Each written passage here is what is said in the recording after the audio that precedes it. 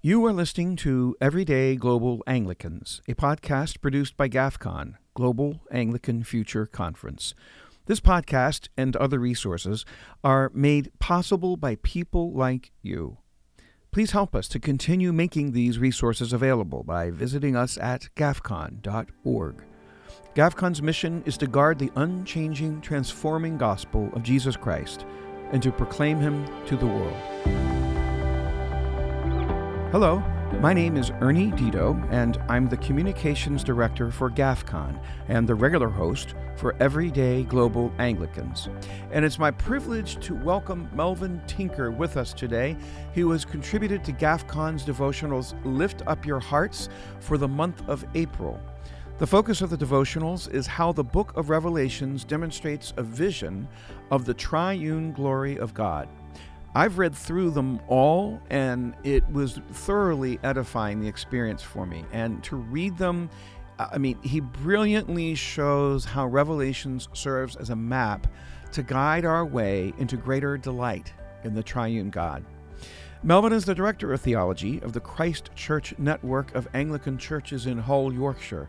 He was the vicar of St. John Newland, Hull, for 26 years before leaving the Church of England with his congregation of over 500 to form this new network, which belongs to AMIE. He reads theology at Oxford University. He is the author of over 70 published articles on theology and ethics, and he is also the author of over 15 books, included Intended for Good, The Doctrine of Providence, Veiled in Flesh, The Incarnation, What It Means and Why It Matters, That Hideous Strength, How the West Was Lost, The Cancer of Cultural Marxism, and more recently, The First and the Last, The Comfort of the Triune God in Revelation. Melvin is married to Heather, and they have 3 grown-up sons and 8 children. Welcome, Melvin. Thank you for joining us. You know, this might be a dumb Yankee question, but what does it exactly mean to read theology at Oxford University? Well, I thoroughly enjoyed reading theology at Oxford. It's a great university, and the atmosphere and everything is so conducive to study, to academic study. And some first-rate lecturers were there, teachers at the time. Now, the thing is, I read theology there. It was a 3-year course, but I did it in 2 years because I was already a graduate from another university. So it was a bit like, the theological equivalent of the Green Berets, because you had to cram 3 years worth in 2 years. So it was very intense. And the way in which they primarily teach at Oxford is not so much through lectures. There are lectures, but what they call tutorials. And the tutorials are one-to-one. So it's you and your professor. Okay. And you have to read out an essay that he set you, and then you debate it. And the thing is, I thought, well, if I come out of this intact, then you're not afraid of debating with anyone because you're debating with the greatest minds in the world. Right. So I thoroughly enjoyed it. It was a matter of going deep, and it was challenging. It certainly wasn't all conservative theology, but it was pretty well, back in those days, it was thoroughly biblical. It was very biblically based. So it was a great time. Reading means studying. Reading means studying. Yeah, that's Okay. right. Okay. You say you read theology. It sounds very grand. It's like, oh, wow, you read theology. Well, that's good. I read a book. Yeah, right. Yeah. And so now you are an author of a lot. It's a robust list that you have, and we will include that on the podcast link or the video that we share. And you have contributed. You've drawn from one of those books for their contributions to Lift Up Your Hearts. We are so grateful for that and what you're doing. And personally, I've been edified, as I've mentioned. And but you're drawing from Revelations, the book of Revelations. And first of all, is exciting the book that you wrote from as Timothy LaHaye's Left Behind, or Anything like that? Would it be rude to me to say the only thing Timothy LaHaye has left behind is the Bible? But that probably is a bit rude. Touche. That's great.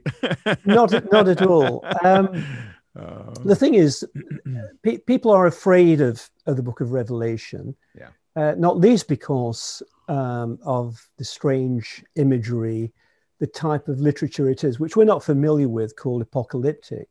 Right. Of course, in the Apostle John's day, people were used to that genre, and therefore would have picked up on many of the images straight away. And most of the images, anyway, come from the Old Testament. And so it's not so much a sort of code which we've got to decipher, but rather it's a drama which we're involved in. Mm. And the drama, of course, centers upon the victorious one, is the Lord Jesus Christ. But what I mainly focused on in writing my book, The First and the Last, was drawing comfort from the doctrine of the Trinity in the Book of Revelation, because it's been argued, I think, quite cogently, that the Book of Revelation contains the highest developed doctrine of the Trinity in the Bible. And it is there, of course, couched in apocalyptic, metaphorical terms, but it clearly is there. We're right at the very beginning, chapter 1. So we're talking about God the Father through his Son, the Lord Jesus Christ, by the power of the Holy Spirit, addressing his weary people on earth. And at the end, we're all, right at the end, 21, 22, we're talking about the redeemed all caught up in the presence of the Trinity forever, enjoying the blessing of the Trinity. And certainly in the book, one of the authors I draw on quite a lot, actually, is Jonathan Edwards. And when you read Edwards, it's as if he's been to heaven and come back, the way he describes it. And it's absolutely wonderful.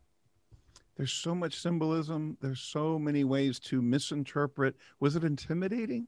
And I mean, yeah. And then to okay, it's one thing to write a book, but then to write a devotional devotionals, I guess you could say by rule, they lend more to application. And what does this mean for my daily life? And how do you bridge that? What would you say to that? I tend to avoid the term application, either in terms of preaching, and I'm mainly a preacher actually than a writer, but I do write, but I'm mainly a preacher. And I think the better term to use is engagement. That when we turn to the Word of God, we're actually engaging with God himself, or God is engaging with us. The problem when one starts to use the term application, it tends to be rather self-centered. How does this apply to me, to my situation? It then tends to work out in pretty well preconceived ideas. Well, we should be praying more, we should be giving more, we should be evangelizing more, and so on. But when we're talking about engagement, we then allow the text to be king, the text to determine how we are meant to respond to it. And sometimes the application, if you like, is simply worship, that one falls down before this great and glorious God in absolute adoration. And if you like, if you call adoration application, then I'm okay with that. But I think if our better term, broader term, is engagement with God. There's a lot of directions I can go on that, but there's so much symbolism. I agree. Thank you for correcting me, because I like that a lot. Engagement. There's so many directions you could go in, and there's so much symbolism, and people misinterpret it in so many different ways. The locusts mean helicopters, and this and that. I mean, there's just so much. But you don't shy away from that. And one that I've heard quite a bit of misinterpretation, which was very helpful for me to hear and see, was the references to the number 7, references to the number 4, And in particular, what, since you're drawing a relation to or showing how it reveals the triune God, the Trinity, well, Father, Son, and the Holy Spirit. Holy Spirit you refer to often and is spoken of, but as 7 spirits instead of 1. Mm. You know, the common what 7, 3, what how does tease that out for us? Yeah, sure. I think there's a distinction got to be made between reading the Bible literally and reading the Bible literary, in a literary way. Mm.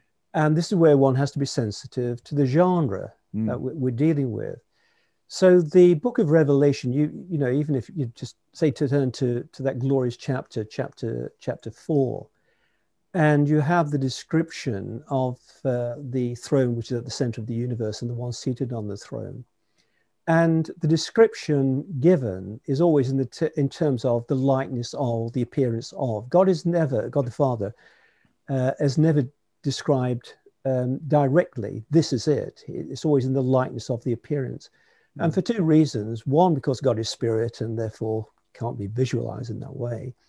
And secondly, you know, he's infinite, and therefore one's got to be using metaphorical and simile in order to describe the indescribable, which is, in a sense, what most theological language is anyway.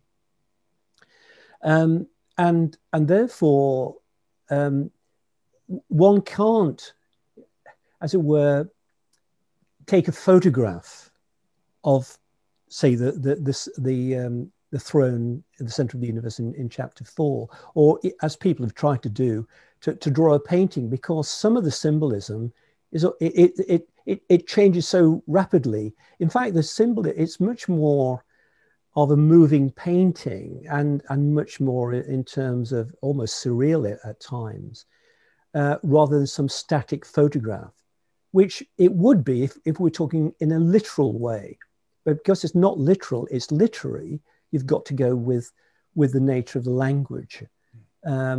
And just as, if you like, when we awake, we've had a vivid dream, and we awake and we try to describe it, we sometimes find ourselves involved in contradictions, because we were here and yet we weren't there, we were somewhere else, because it's a dream. And you know, lots of things are coming up through the dream. Well, in many ways, what we have in the book of Revelation is dreamlike language. And it's there primarily to describe the indescribable and to create an effect in the hearts and minds of God's people. So it's much more, it is engaging the imagination, it's engaging the heart. Now, the trouble is, we in the West tend to be fairly analytical, you know, the influence of the Enlightenment and modern science and so on. But that's not the only way we can think, and it's not the only way we should think. We need to be thinking much more deeply. So that's, you know, the nature of the language, and built into that is the use of not only the use of colors and the use of numbers. And again, these would have been picked up quite easily by the early church. So white, for instance, is the color of victory. If you were in China, you wouldn't use white, because white is the color of death. Different cultures have different symbolism relating to color.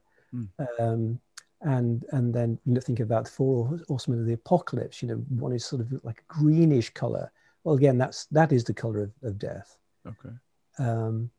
And so similar with numbers. So 7 is taken as the number of completeness or wholeness or perfection, and so you have multiples of 7.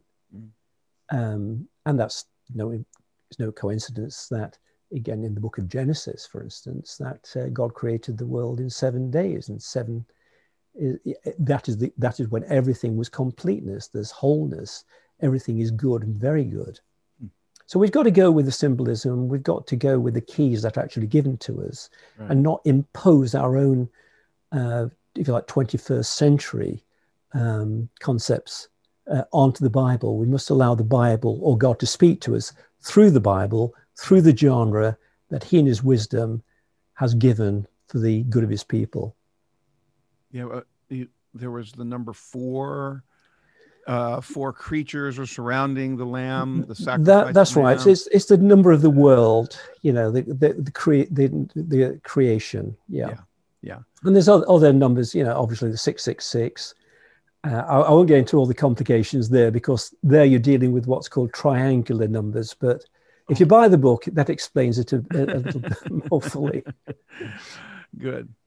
Well, yeah, and I don't mean to bog down into that, but I just, as more of an example by way of how you tease out these symbolisms and being able to understand what it is we're addressing, and again, always in a way that brings glory to the one who is at the center in the throne, and who.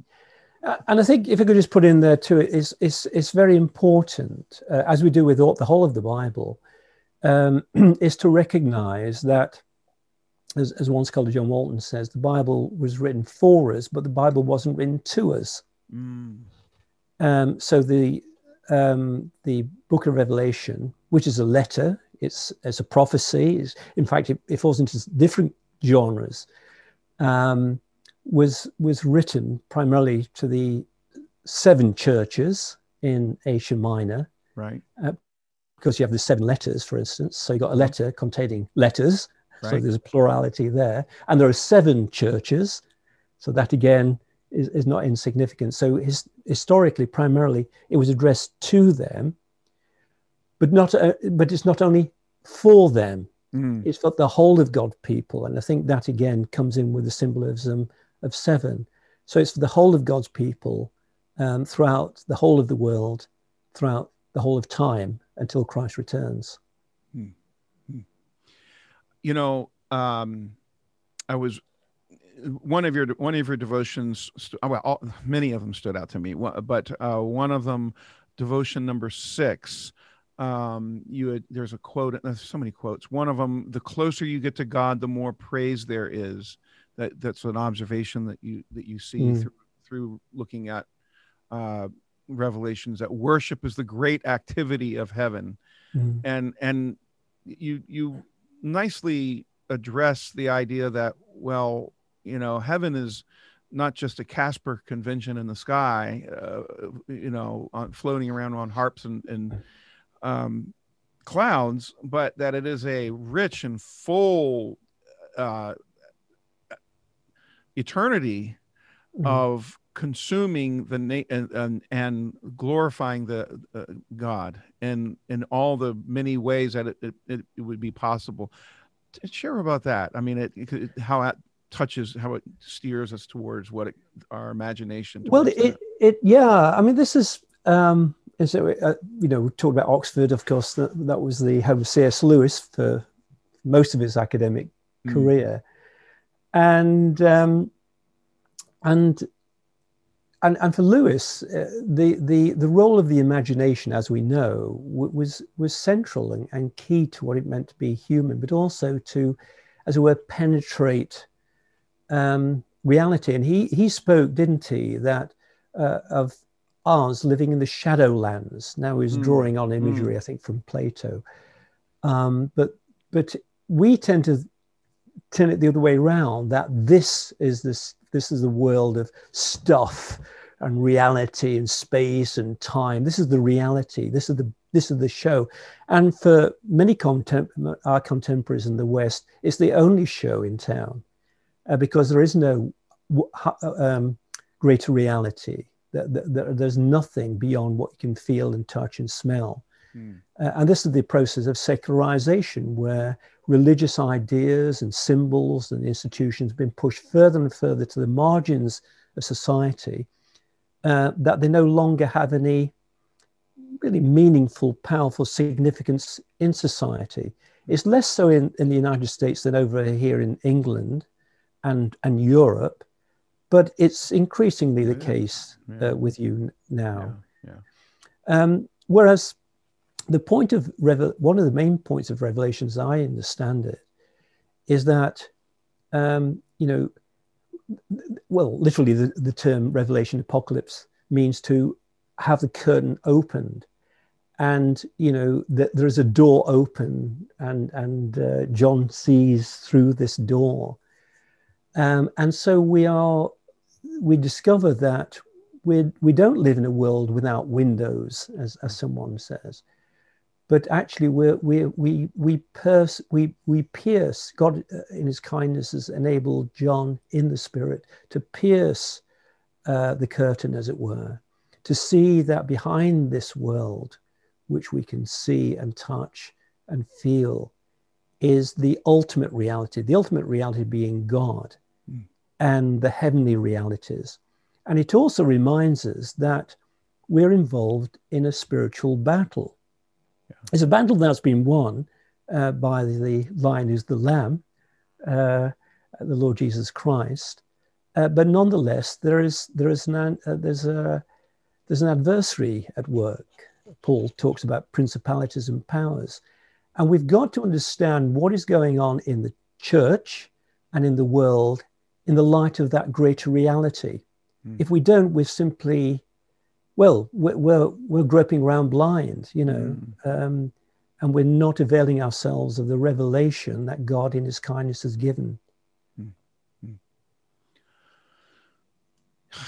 There's so many symbolisms that you touch on throughout the series, and I'm very thankful for that. And we could go on all day on those. The one that concludes and is the most the one that sticks with me the most is the tree growing on each side of the river.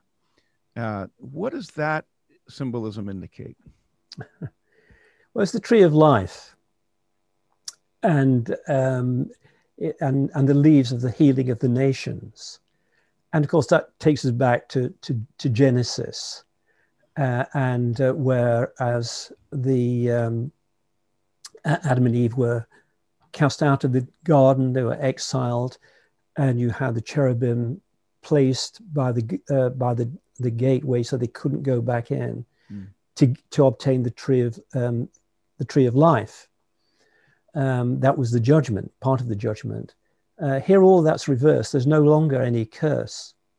And whereas we live in a world where there is division amongst the nations and there is pain and war, that is symbolized there. That is no longer the case. And the fact that there's the tree of life on both sides of the river. Yeah. Indicates that it is available to all. So again, this is the nature of apocalyptic language, that you can have a country. I can have one tree, singular tree of life, right, in two places at once. Well, again, you just got to get your head around the way in which this kind of literature works. And so that symbolizes, it seems to me, that is available for the healing of the nations, plural. It's available to all people, wherever they are in the new creation. And therefore they will never forfeit the life which God gives through his Spirit, Well, about the Spirit, this is, again, I think people shy from talking about the Holy Spirit, or they go in a perhaps a radical direction. But I love the way you address it head on. How does the Spirit speak to us, and how does it seen through the Revelations, and then how does it speak to us today? Yeah, this is the engagement part of the discussion. Yeah, sure. Yeah, not the application. Well, it's interesting how at the end of each letter to the seven churches, it's that we're to hear what the Spirit is saying to the churches. And what the Spirit is saying to the churches is what the risen, ascended Lord Jesus is saying to the churches then, he's saying to us now. So there's no division. It's not as if, the way in which the Spirit speaks to the church today is through his scriptures that is inspired. That is the engagement. That's the application. Okay. So and there'll be different degrees to which what is being spoken of in, say, the Book of Revelation will be closer than at other times, depending upon our circumstances. What I mean is this, that there'll be some of our churches which will be more Laodicean, and you'll be hopefully pick that up and say, wow, we've got to repent. Other churches will be more like Thyatira or Philadelphia. Some churches will be going rather cold in that they will have lost their first.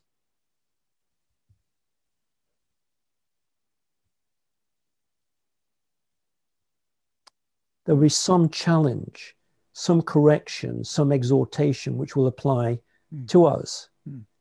But there'll be certain circumstances, and of course, churches in different parts of the world, and GAFCON, our GAFCON brothers and sisters in, for example, in Nigeria, where there's tremendous persecution going on.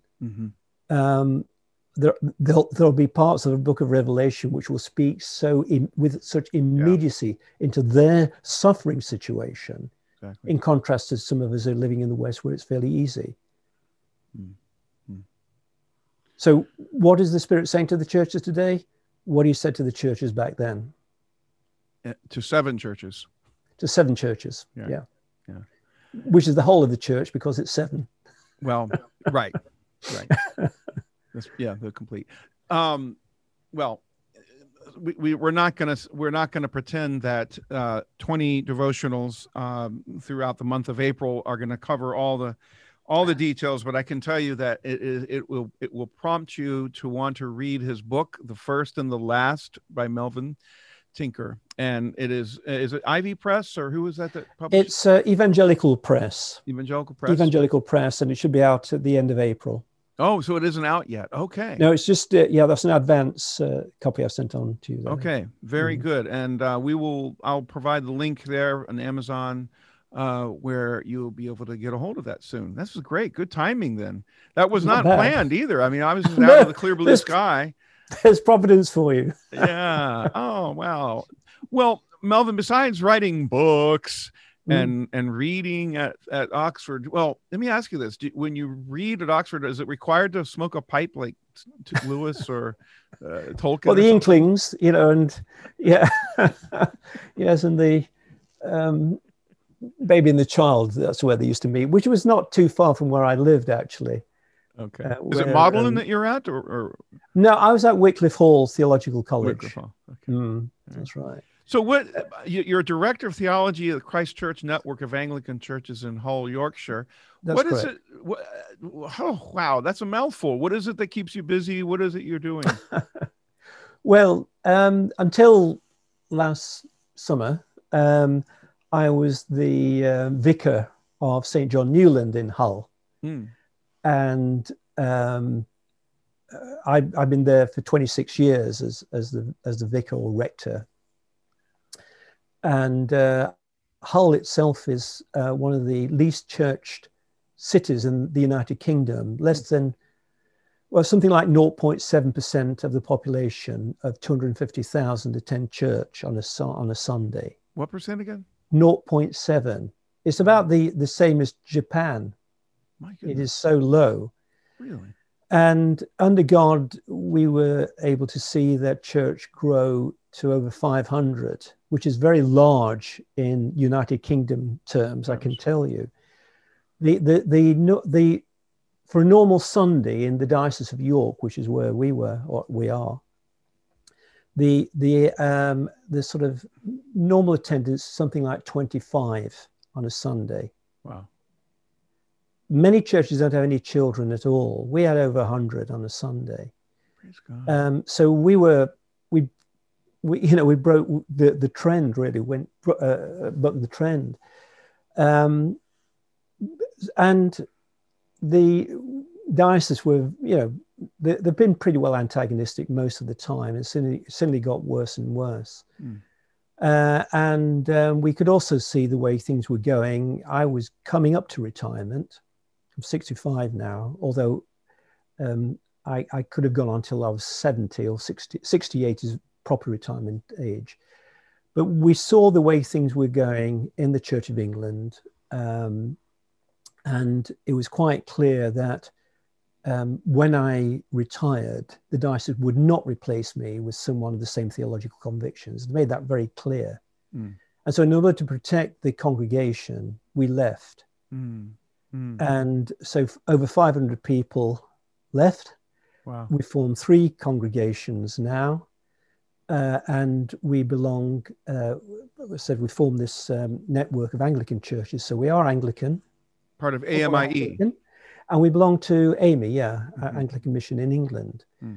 And so we've only been going since July, basically. Oh, that's when we started. So we lost our building. Yeah, we had to leave the building. And we spent a lot of money on that. Well, yeah. Well, I mean, certainly look, the beauty of that is a huge loss. I can understand that pain. However, there's also a lot of fixing up constantly to do with those old structures. That's right. Yeah. But the Lord's been very good. And of course, we've had all the problems with COVID and the lockdowns and so on. And so my successor has been working really hard at keeping people together and having Zoom meetings, but also we've been able to meet socially distanced and the like. And so I've been given the title Director of Theology. So that's not just an honorary title. I don't get paid because I've got a pension, but it will involve, and just involve me teaching theology. So doing classes with people, training the staff, writing, right. And speaking around the country and the world. Wow, frees you up and be with your 8 grandchildren. 8 grandchildren, that's right. That's a lot. That's a lot of babysitting, and then giving them back, to the parents. And that's getting hard. That's the plus. That's right. That's right. Well, I think we'll wrap it up with there. Thanking you so much for your time. And is there a way that do you do your own podcast, or is there a web page or website or anything like that? Well, we're working on it, so that's part of it. So someone's working on having a blog for me, getting a blog going for me. So that's where we'll be putting up articles and various other goodies. Right. Talks and the like on there. But if people want to follow things through, they just need to look up the Christchurch Newland Network, and they'll get it. But we haven't quite put the blog up yet. But someone's working on that.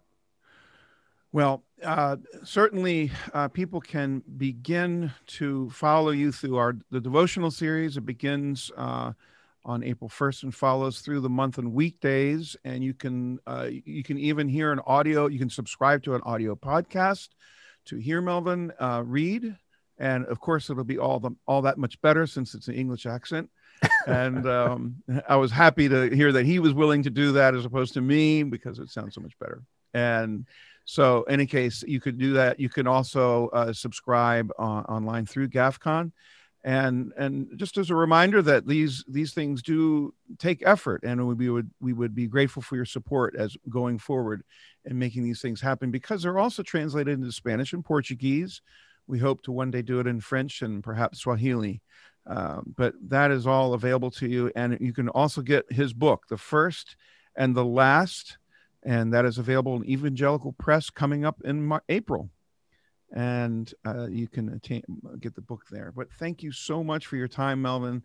My pleasure. Truly, we could dig for a long time. I have literally, I just scratched the surface with three of 20 questions. But I think people are going to have to go to your book and to the devotions to get more.